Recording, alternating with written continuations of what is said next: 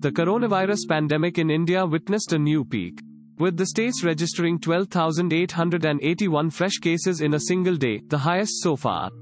The total number of coronavirus patients in the country zoomed to 366,946. Maharashtra, Tamil Nadu and Delhi, three worst affected states, continued to record high number coronavirus infection cases in the last 24 hours.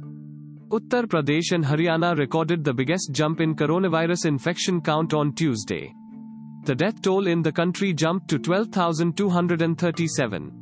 At least 334 people succumbed to death in the last 24 hours. Thanks for listening to the latest news Suno. Be sure to visit latestnewssuno.com to join the conversation, access the show notes, and discover our fantastic bonus content. Subscribe to our podcast on Spotify, iTunes or Google Podcast. अब news सुनो बस 60 second में.